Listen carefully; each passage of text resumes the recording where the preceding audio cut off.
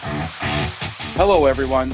I'm Sean Nason, CEO and founder of Mophie, and I want to welcome you to the Combustion Chronicles podcast, where bold leaders combine with big ideas to make life better for all of us. We're excited to depart from our usual programming for a few weeks so I can step away from my hosting duties to dig into the world of experience ecosystems with my good friend and fellow maverick, Zach Hamilton. Zach currently serves as the Chief Experience and Strategy Officer at Chatter by Stingray. As you'll hear in our conversations, his people-first leadership mindset and his 20-plus years of working in the experience management industry come together to challenge tired, outdated systems that are holding organizations, maybe like yours, back from what they need to do. And leading the conversation in this mini-series is Michael Harper, the Chief of Radical Experiences at Mophie. When the three of us get together, we cut through the bullshit to think bigger and bolder about designing a human-obsessed world.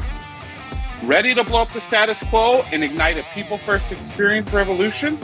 Yeah, me too. So let's do this.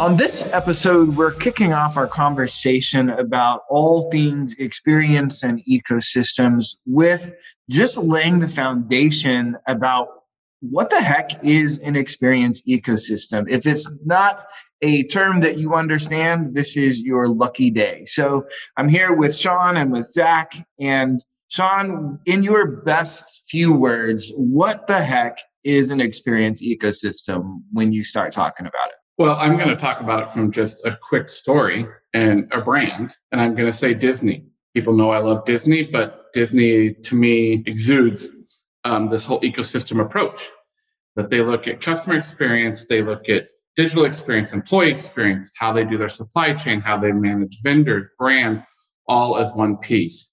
And it's all based around the guest, which is at the center of that ecosystem. And what happens when the guest is at the center of that ecosystem? They spend more money.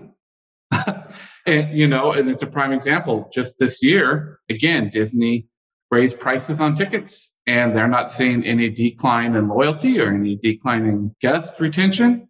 And that's what we see here. They're a competitive advantage. And it's not just Disney. There's many other brands around that. So, Zach, when you start thinking in ecosystem terms, what do you think about? Yeah, I think about it as it really is your culture within your organization, right? So an ecosystem is really aligned around how are we elevating the customer and employee experience, the experience of our vendors and everyone. So it's the culture in which how we do things. Traditionally, brands do things in silos. An experience ecosystem is really around the experience of everyone within our organization, and culturally, how do we get things done within our brand?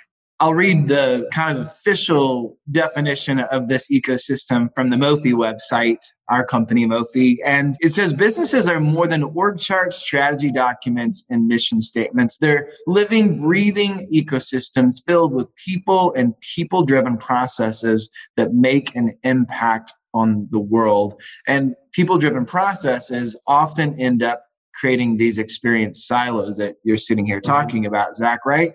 So let's talk about those silos. Why do these silos happen so frequently in companies? I'll share from a big, corporate standpoint, right? So corporations, top 100 corporations. Michael, we've worked with a couple of them. Zach, I know you work with a lot of them at Chatter. They create, you have a marketing department, you have a IT department, and you have HR, and they all own those separate experiences for whatever that is. Oh, and then guess what? You have a supply chain department or, logistics department, and they own this, and they all work. And this happened to me in my career in corporate. You wake up one morning in a meeting and someone says, oh, I'm working on that. Well, I'm working on that. Oh, well, I'm working on that. And you realize that the company has spent millions of dollars working on the same thing, and they still don't have an answer. And you just got to ask yourself, either why am I willing to keep working in this craziness, or I'm great working with this and I'm just going to keep on doing the status quo and things will be fine. Oh yeah, many times what I do is WTS. So, right. Which is so helpful most of the time. Yes. I think it goes back to the traditional way that businesses are set up, right? Fundamentally, we're set up for basically one channel of interaction. And that being, let's just take retail, for example. Foundationally, the business was set up to just interact with that customer when they're visiting our store. And as the customer behavior has continued to change over the last 10 years, now there's many different channels that a customer can engage in. And yet we haven't transformed our culture. We haven't transformed the way that we work. We still only look at it as one specific customer journey instead of really understanding what's the different ways that our customer cohorts or segments interact with us across multiple different channels and interacting with our brand. And therefore, we've really caused this friction organizationally because our customers are interacting with us in multiple different channels, but yet we still act like a single channel organization. And it goes back to well-meaning people making good decisions based on a value system that makes sense to them, but that ends up with that friction you're talking about, and all those things collide, and next thing you know, things get worse, and people are, again, they're human, so they're either going to get angry or they're going to pull back and retreat and stay out of it. That's where the messiness comes from. Yeah. Right. So as leaders, what do we do about this human messiness? If we look at ecosystems are just made up of humans and the road to hell is paved with good intentions, right? How as leaders do we contend with that? What do we do? Yeah, it's a good question. I think part of what we have to do, or let's just start with the brands, the transformational brands. You think like an Apple, for example, or Sean, you've mentioned Disney, where they get the human experience right within your entire experience ecosystem, is they step back and really look at what are the experiences that we're trying to create? How are we trying to connect with everyone in a humanized way, and a humanized approach? And so they've taken that step back. And so essentially they've aligned their entire organizations around what are the experiences that we're trying to create. And you hear me say experience because, again, I'm not going to silo it to a customer experience, employee experience, a vendor experience, a digital experience. But it really is at the end of the day, what is that emotional connection that we want to make with that customer or that employer, whoever we're interacting with? And then we create the systems around that. I'll wrap up that question with this, that as leaders, the way this happens is get out of your ivory offices and glass offices and get on the ground and really learn what your employees are doing, what your customers are going through, what that digital experience is. Don't make decisions sitting in your little wall of your office or in your boardrooms. Get on the street and get into it. I saw a great quote the other day looking at ecosystem versus an ego system. One that is driven by a group of humans and the other that is driven by the chutzpah of one person, right? And their ego and their head and maybe even not their heart.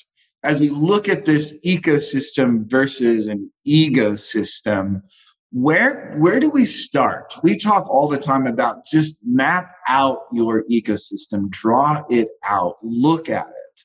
What other advice do you have for people, not just leaders, but anyone to start looking at the systems approach? I like to start with just what's your brand promise? What are you promising overall as a brand on who you are, how you're going to show up, not just to your customers, but what's your employee brand, right? Everyone has an employee brand. And then what is the promise that you make to the vendors when you decide to partner with them and everyone else, right? You have a brand promise. Start there, and then build out the map around, okay, how are we really delivering on that promise? Because essentially that's what experience is. It is how well are we delivering on the brand promise? Yeah, and what I love about what Zach does and what Chatter does is they help brands do that. Michael, it's no different than what we talk about with our experience promise, right? And get that very interface and get that North Star and know where you want the company and your employees to go. And all that other stuff just will fall in line. Fantastic. Well, we have enjoyed this conversation. And since this is a mini series, we're going to pay attention to how long we're talking. And we're going to wrap this up and we'll catch you for the next episode. Thanks so much for listening to this episode of the Combustion Chronicles. If you've enjoyed this episode, please take a few minutes to subscribe, rate, and review our podcast. Remember that I'm always looking to meet more big thinking mavericks, so let's keep the conversation going by connecting on LinkedIn.